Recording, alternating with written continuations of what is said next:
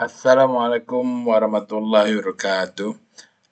Sempena menjelang tahun 2022 ini, cikgu membuat pendekatan iaitu membuat podcast untuk pengongsian tentang tip-tip perniagaan di dalam internet.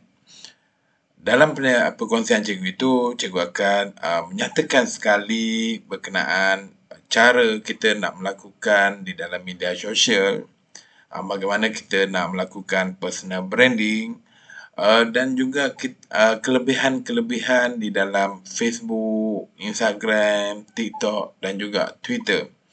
Bagi anda yang melakukan iklan di dalam Facebook ataupun di dalam TikTok, cikgu akan kongsikan cara untuk mendapatkan kesan yang lebih baik bagi iklan anda.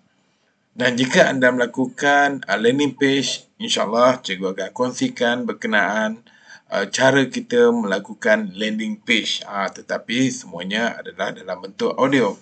Jadi selanjutnya kalau anda nak baca lebih detail, insyaAllah anda boleh baca di dalam cikgu punya laman website, blog iaitu cikguseo.com. Okey, di samping itu cikgu akan membuat perkongsian sedikit berkenaan dengan kata-kata motivasi.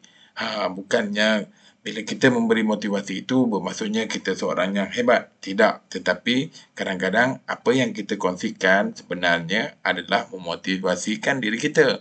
Jadi kita baca ataupun kita mendengar motivasi itu, cikgu pun akan rasa termotivasi dan anda juga insyaAllah boleh ambilkan daripada kata-kata motivasi itu. Janganlah tengok kepada orang yang bercakap. Betul tak? Kadang-kadang kita boleh mendengar daripada siapa juga nasihat yang berguna dan juga yang bermanfaat. InsyaAllah.